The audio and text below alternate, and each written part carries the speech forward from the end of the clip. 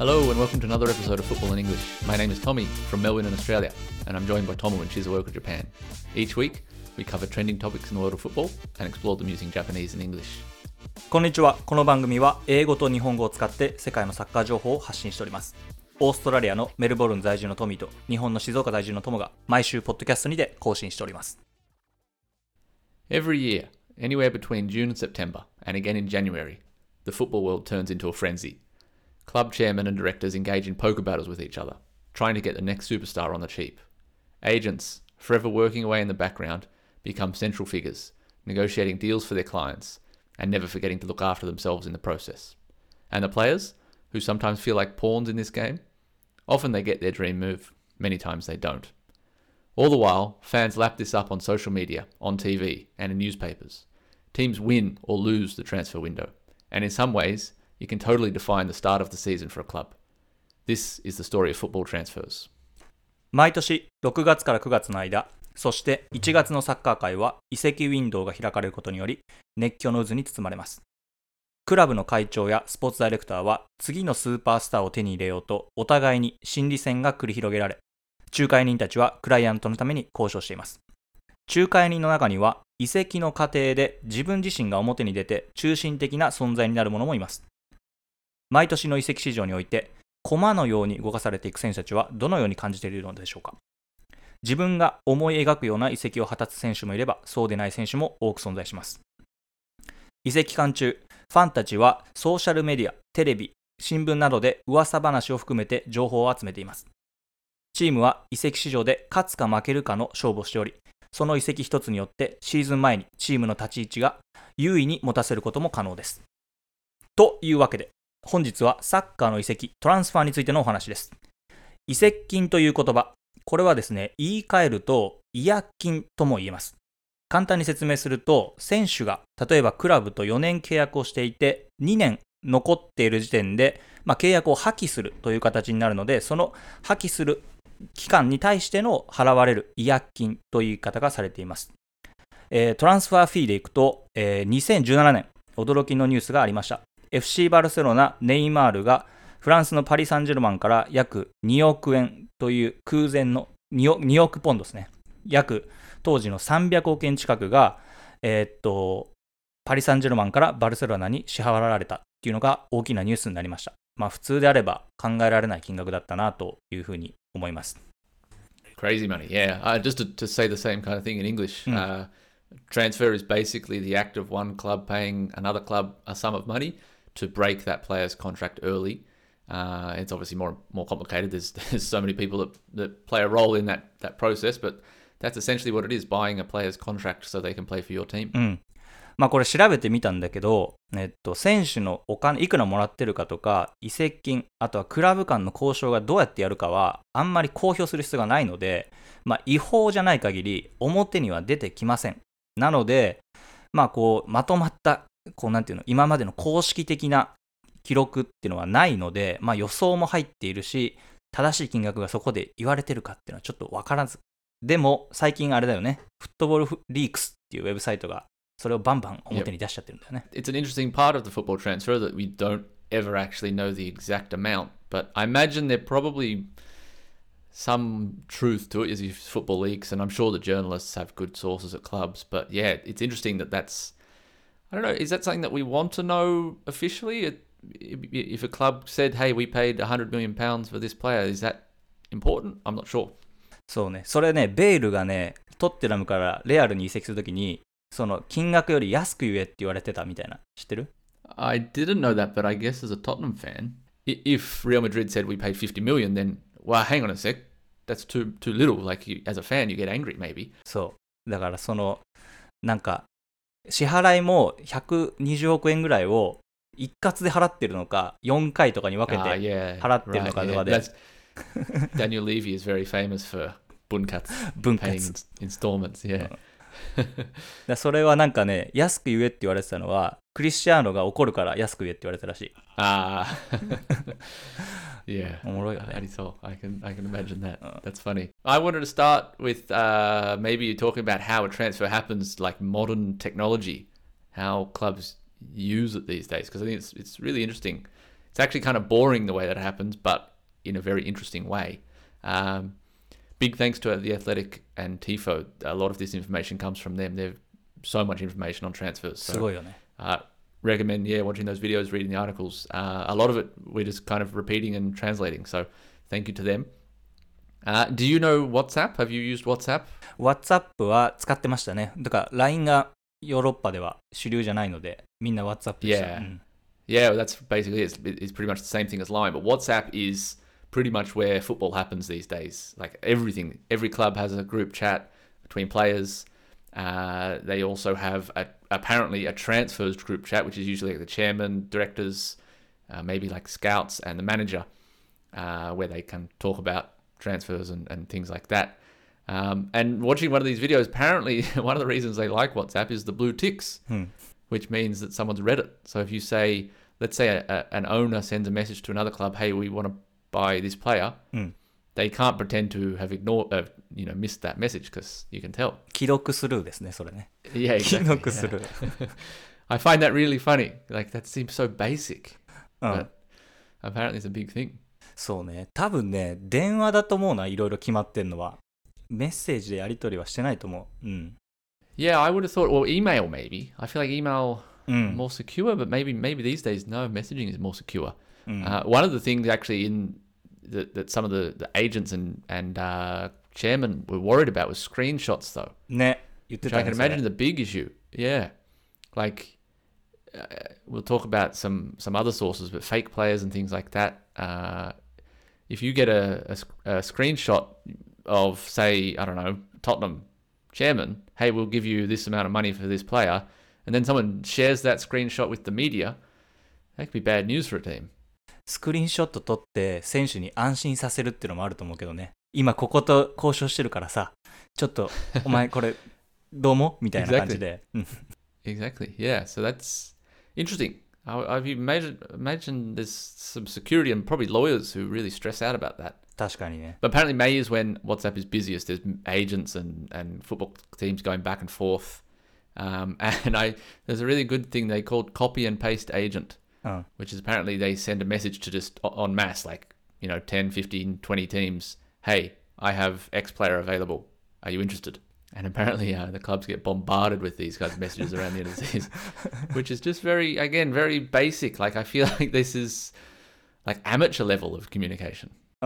でもね、そういう人たくさんいますね。なんか僕自身もロンドンにいた時にサッカーの仕事をしていたのでエージェントをしていた時期があって、その時はね、もうわけわかんないぐらいメールがやってきます。本当に。Facebook emails or いやもう全部どっかで探してきて、LinkedIn、Facebook、WhatsApp も来るよ。どこでその情報得たんだって思うけど。Well, LinkedIn was one of the ones that they pointed out. Apparently LinkedIn, I mean, I see it on my own LinkedIn. I don't know, LinkedIn is probably not very big in Japan, but basically like communication for business. Facebook のビジネスバージョンって感じだね。Yeah, exactly. But I see like, hey, I'm looking for a defender for, say, semi-pro playing in Australia. Message me for details. Like, is that a good place to recruit footballers? I wouldn't think so. LinkedIn seems very strange for football, but apparently it's pretty popular.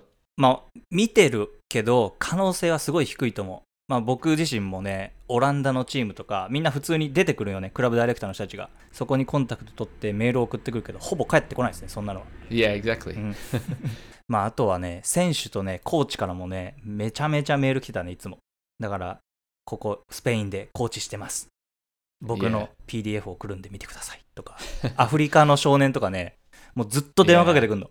I mean, in some ways, it's a really good resource to have, but yeah, I'm sure from a club's perspective, it must be really difficult to work through what's real and what's fake.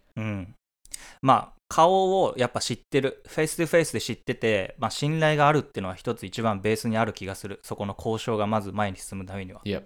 And as much as the football world really hates agents, the really big agents, I think they probably have a big role here in that they're a trustworthy source to players. An agent can maybe be a good thing there rather than just a random social media platform. But anyway, moving on. Some of the biggest transfers we thought was a good place to kind of look back. I think particularly COVID now has changed the transfer market. そうね。 Don't think we'll be seeing transfers like we used to. But you know the most, we just mentioned him, the most expensive transfer ever, Neymar, うん、300億ぐらい。 Barcelona. Yeah, crazy, just crazy money. Going down the list, Mbappe, Monaco to PSG, 180 million euros. 220億ぐらいかな、エムバペはこれ。 Coutinho, I was amazed to see that Coutinho is number 3 still. これはですね、これ僕わかるんですけど、ネイマールが、バルサから、PSG に行ったでしょ。だバルサがお金持ってたよ、この Yeah, 220ミリオンを。だそれをリバプールに使ったの。 yeah.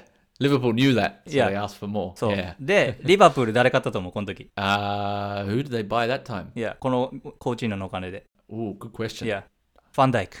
Van Dijk, yeah, I was going to Yeah. say Van Dijk. Yeah. で、ファンダイクのお金がサウサンプトンにあったの。でサウサンプトンはそのお金でディフェンダーを買いまくるの、今度。で、そしたら、吉田麻也が、俺のライバルが、ここ、だからネイマールのお金でたくさんやってきたみたいな、サウサンプトンに。That's true, though. There's always a big trail of players. Same with Tottenham. With Bale was sold, they signed 5 players or 6 players, whatever it was. But yeah, Coutinho is still number 3. That's amazing because he was a big flop at Barcelona. これ失敗だよね、バルセロナ普通に。 Yeah, crazy. What a waste. And then another sort of surprising one, João Felix from Benfica to Atletico Madrid. He's a very good player, but just from Benfica to Atletico, it's kind of not clubs you associate with big fees. And then finally in top 5 was Griezmann from Atletico to Barcelona for 120 million. So all very good players, but just ridiculous money. ちょっとね、もうなんか想像ができない金額になってきてるよね。 Yeah, exactly. So they were all, unsurprisingly, attacking players, right? Neymar, Mbappe, Coutinho, João Felix, Griezmann. Do you know the most expensive defender ever? リオ・ファーディナントが高かったよね、当時。 Yeah, actually that was, yeah, back in the 2000s, yeah. He was like 26 million, which is crazy. That was expensive. That's cheap now. そうだね、今だったら安いってことよね。 Yeah, but same team has this record as well, Man United. They bought Harry Maguire from Leicester for 87 million euros, which is... 高すぎよね。Yeah. When I read that, it made me laugh because Harry Maguire for 87 million euros, I mean, that's an absolute waste of money. うん。 Yeah, that's crazy. けど、この時多分さ、もうファンダイクで成功してるから、だから一人買おうってなったんだと思うよね。True. Which I guess this shows what a risk transfers are, that you can't... The value is what that player means to the team that you're buying from and how desperate you are. But it doesn't mean they're going to be a good player, obviously. Like, there's so much risk. Another one, the most expensive goalkeeper ever, Kepa Arrizabalaga from Chelsea for 80 million euros, who is now, he's on the bench every week. So, I mean, it just shows the risk with transfers and that I would say very rarely do you get value out of a transfer. そうね、これうまくいってない。おそらくこれね、日本の人ね、移籍金、違約金っていうと、選手にいくらか入ってるかって思うんだけど、これクラブ間のお金のやり取りだから、選手は特にお金が入ってないっていうのはね、これ結構重要なんですよね。That's right, exactly. So yeah, this is the cheap part probably. You still have to pay the contract for 5 years or whatever, plus all the other fees. It's crazy.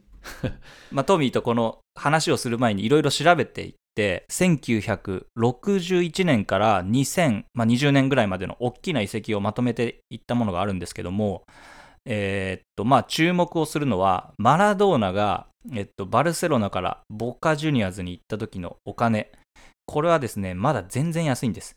3 million euros. だから4億円ぐらい。今だったらもう信じられないよね。マラドーナが4億円で買えるって。very, very cheap, but at that time, I guess probably really expensive. うん。で、まあ、バッジョでさえ、ロベルト・バッジョがユベントス、フィオレンティーノがユベントスに行った時にまだ10億円ぐらい。で、徐々に変わっていくのが98年、99年ぐらいですね。誰だろうな。ラツィオかな。ラツィオからインテルにビエリが行った時に、もうこれ40億ぐらいに行っていて、で、2000年からですね。フィーゴ、ジダン、カカ、クリスチャン・ロナウドをレアルが買った時に、もう金額が今ぐらいになってきます。50億、80億、100億っていう感じに。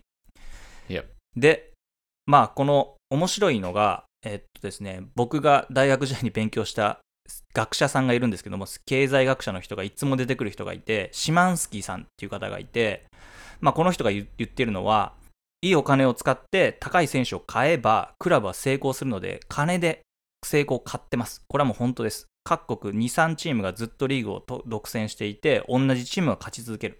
で、勝ち続けると、ファンがついて、入場料が上がって、テレビの放映権料が入ってきて、で、スポンサーがいると。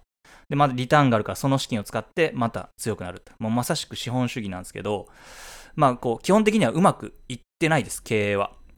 トントン。マンチェスターユナイテッドぐらいが、ちょっと儲かってるっていうぐらいで、みんなトントンの経営をしていて、サッカーはですね、普通の企業だったら潰れてるとこばっかりで、イングランドは30年間に70クラブが破綻していて、クラブの経営が健全と言われるドイツでも85年以降80クラブが経営危機に陥っているので、オーナーさんとかクラブ関係者は金で選手を買って強くするっていう思考が強いので、全然うまくいってないところばっかで、ヨーロッパが正しいのかって言われたら、そんなことはないんじゃないかなっていうふうに思っています。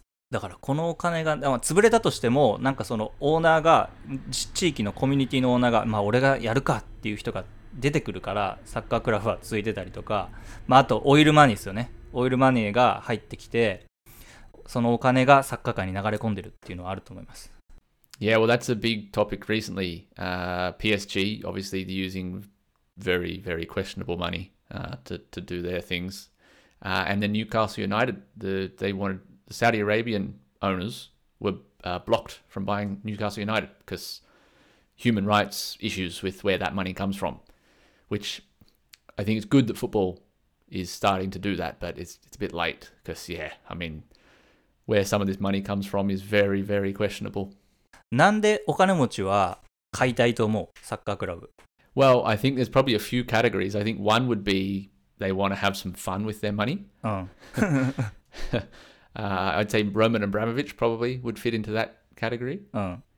I would say there's people who are fans or maybe from that local area who want to give back, but they probably don't realize maybe how difficult it is, how much money it costs. And then probably one other where a company, like American companies, they just want to kind of expand their empire kind of thing. そうね、レッドブルとかね、そうや、それはあると思う。Yeah, exactly. Red Bull is a good example. でも、あとは単純に有名になれたいみたいなのもあると思うけどね、トロフィーアセットみたいな、俺はすごいだろう、男としてみたいな。And actually, yeah, for sure, 100%. And actually, one that I just thought of now is probably because they're doing bad things with their money, that football is money laundering. それもあるか。So a chance to, make that dirty money clean. I'm sure that's definitely happening in football too. 僕がこのお金のやり取りを見てて思うのは、本当にこのお金移動してるのかって思うよね。Yeah, exactly. Like, do they go to the bank and say, hey, I want to pay 200 million euros? It's just figures on a screen at that point. It's not real money. Yeah, that's something that I've questioned for a while too. 本当にそう思う。だから、なんかね、分割払いみたいな話をさっきしたんだけど、1回払いから48回払いぐらいまで設定できるんだって。そうするともうだから3年とか4年かけて払いますって言ってるから、払ってないんじゃないかなって思うもん、最後の方。Yeah, I guess that's where football accountants come in. That would be an interesting job. ここでクイズです。トミーに。そう10年間で一番成功している移籍で稼いでるクラブはどこでしょう ?1 位、2位、3位。Yes, I think it's worth pointing out. I saw this question before we prepared, but I haven't researched at all, so I'm totally guessing. Good guy. I have a couple of kind of ideas, but they could be totally wrong. I would say Southampton might be up there. 全然入ってないです。Damn. I thought that'd be a good one. Okay, what about Atletico Bilbao? 惜しいけど違う。Okay, they were my two kind of... Leicester? イングランドじゃないです。これプレミアリーグじゃない。England じゃないか。that's tough. Okay, can you give me a hint? What country? スペインとポルトガルですね。1位、2位は。Portugal, Porto? No. Benfica. Benfica, yeah. Yeah, okay. João Felix. John Felix, Ruben Dias, Ederson, Witzel, Lindelof. So. Yeah, okay. 言われたら。これ1400億円ぐらい稼いでます。Wow. That's incredible. They're number one. Number one, yeah, the Benfica. Okay, yeah, that makes sense. But that's crazy for a Portuguese team. Yeah, well done to Benfica. これはすごいよね、このベンフィカの力。もう一個、2位はですね、Spain? いや、スペイン。Let me see if I can guess this one. Valencia? No, アトレチコ・マドリード。アトレチコ。Really? Yeah. Huh. Well, I guess, okay, if we go back to the top transfers.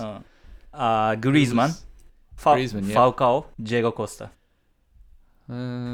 これはだから、Okay, interesting. 有名になる直前に持ってる多いよね、アトレチコは。だから、本当に有名になる直前にまで貯めといて高く売るっていうね。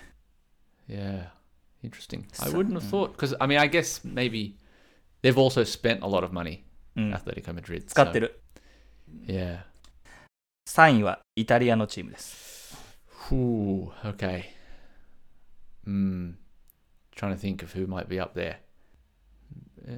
Well, actually, okay, Juventus, Pogba. Yeah, Pogba. Yeah. But they spend lots. Yeah, 赤 that's 字です、 right. ゆうべこれ。赤字 So ユベントスは what I'd be interested to see is the balance. So teams who have brought in a lot of money but not spent much. That would be interesting. Well, I completely failed that quiz, but it was good fun. Thank you. まあでもこんだけ移籍が頻繁に、まあ本当に毎シーズンこう話題をかっさらうんですけども、なんでこんなに盛んになったかっていうのは、まあ一つ言わないといけないことがあって、ボスマン判決というものですね。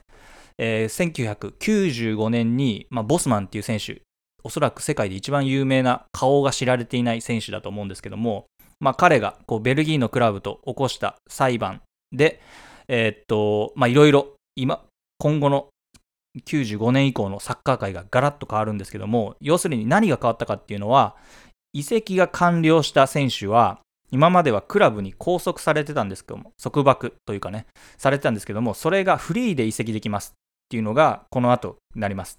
でプラス、外国人選手の雇用制限がここでは行われていたので、それが解除されたんで、ヨーロッパを自由にできるように行き来できるようになって、この2つによって何が起きたかっていうのは、拘束がされないっていうことは、選手が契約終わる前に違約金を払うことによって移籍ができるっていう風になったので、だからただでは移籍させたくないからお金をクラブは払わしたいっていう風に変わってきて、一気にこう移籍が高騰してきたっていう感じです。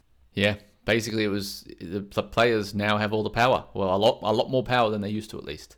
If they're coming to the end of their contract, they can basically say, well, give me a big contract or I'm leaving for free.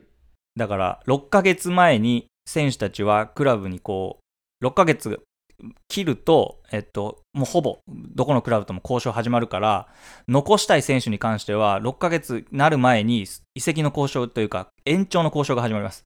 でその延長の交渉してる時に選手がもう延長しないっすって言ったら、基本的には干されてますね、みんな。出させてくれない。このフリートランスファーは結構面白いのは、その違約金を払わないことによって選手に年俸をもっとたくさん払えるから、だから選手が、有名なのはピルロとかだね。ピルロがそれだけ給料たくさん上げれるってことだね、その分に。Yeah, and one of the interesting things I think is that transfer fees are unique to football. No other sport has a transfer fee. Like American football, or the rugby's in Australia and things, they're all at the end of the contract, player can negotiate with whoever he wants. There's no such thing as a transfer fee. そうね。プロ野球もね、FA 権っていうのがあって、それは違約金は発生してないですね、そこに。Which is interesting. I wonder if that would be a better way for football to do it. Get rid of all that money. なんかね、このだからさっきも言ったシマンスキさんは、移籍金をたくさん払ってもチームの成績には直結しないって言ってるんで、移籍金をたくさん使ったところでチームはね強くならないんですけど、強くなるのは年俸です。年俸をたくさん払ってるチームが一番強くなるっていうこう指標が出てて、だからみんなファンの人たちは移籍にお金を使えって怒るんだけど、実はですね、年俸が高いチームが強いんですっていうのはね、大学時代に叩き込まれましたね、これは。そんな違約金とかに騒ぐなと。けれど我々は移籍に盛り上がるんです。This is probably the biggest thing about the transfer window is how crazy people get about it, fans and things. なんかね、こんなになんで好きなんだろうなと思うけど、本当に多分みんな移籍期間じゃないけど、こう噂話で次は誰が来るとか、誰を買うとか。Yeah, there's just something fun about that and exciting. I think it's excitement that someone new's coming, our team's going to be better. I guess it's that hope, which makes people really just buy into it so much. だからメッシがどこに行くかは多分今年一番盛り上がるだろうね。Tottenham. Tottenham? No way. Have you ever heard of the term ITK? これ初めて聞きました。何 ?ITK。Yeah, in the know. I-N-T the K know. Basically, it means to be knowing something confidential. Maybe you're working for a club or one of your friends or a contact works for a club and they give you information about a transfer before it's public, in the know. So then these people, real people and fake people, just all over Twitter, spreading rumors and gossip and things like that. But yeah, in the know is a huge cultural thing now around football. まあ、表に出てない話がって感じかな。in the know. Yeah. So most people who say they're in the know are not. They're just fake. They just want followers on Twitter and things like that. And somehow they want their tweet to go viral, which is, I don't know, kind of sad. But there's also, clubs and agents leak media, information to the media and to people on social media. Sometimes it's true, sometimes it's false. For example, an agent might tell a journalist that, for example, let's say Gareth Bale at Real Madrid. His agent might tell the media that, hey, Manchester United want to buy him. So then Tottenham go and spend more money to get him. They make more of an effort to get him. Other times, sometimes the agent is lying. They want to get their player a new contract. So they give false news that the player is going to leave. So that, again, the club gives more money. Ultimately, it's just a game. そうね。ゲームだよね。まあだから、誰がやってんのかなと思うけど、でもジャーナリストはさ、そのメディアがそれでこう有名になれるから、多分ジャーナリストはそれやってるんだと思うし、まあそのエージェントはお金釣り上げれるからそれをやってるんだと思うし、けど選手は別になんか漏らす必要ないなっていうかね。Yeah, I think the players are kind of the forgotten piece of transfers. ね。だから選手はちょっと遊ばれてるよ。そんな話聞いてないけど俺はってなるけど、周りの人が盛り上がってちゃって、お前どっか行くって話になってるけど、どうなの Yeah, it must be very weird for a player. You see in news like, oh, maybe I'm going to Italy next year. Like, they probably have no idea sometimes. ね。Yeah, very strange. 誰がバラしてんのって思うけど、でもこれね、日本でもね、最近ツイッターでそういうアカウント出てきてるわ。なんか、そんな話どっから拾ってくるんって思うけど、なんか匿名でアノニマスなアカウントの人たちが、この人はここ行きますみたいになって、本当になるのそれ。どっから情報を得たんだって言ってね。But speaking of Japanese players, one thing that I am always confused about is the money or lack of money that Japanese teams get for their players. ね、J リーグは、まあ、ここ最近はちょっと変わってる気がするんですけど、まあ、今、ヨーロッパで活躍してる選手は、本当に0円で移籍してる選手が多かったんです。J リーグからヨーロッパに。まあ、有名なところでいくと、香川とかも本当に数千万円でドルトムントにめちゃめちゃ安く行って、で、その後もうすぐね、十何億でドルトムントからユナイテッド行ったから。It's just too cheap. めちゃめちゃ安いって思われてるんですが、って感じなんですけど、まあ、今はこうブロックがかかっちゃってるっていうのは現状かも。なんかこうそこがね、日本は移籍保証金っていうのを契約に書いてない人が多いんです。クラブが例えば4年、3年4年契約していて、ヨーロッパのクラブだとこの選手は残り3年でいくらです。残り2年でいくらですってこうだんだん減ってくんだけど、契約年数によって。で。それが書いてないからね、その交渉の場がなかなか持てないわけ。だからいくらでもクラブは言えるっていうか。だからなかなかそこがヨーロッパと一番違うとこかもしれない。Yeah, and maybe it's just because I don't fully understand it, but it sounds I like hiding something. Is there something bad happening behind the scenes?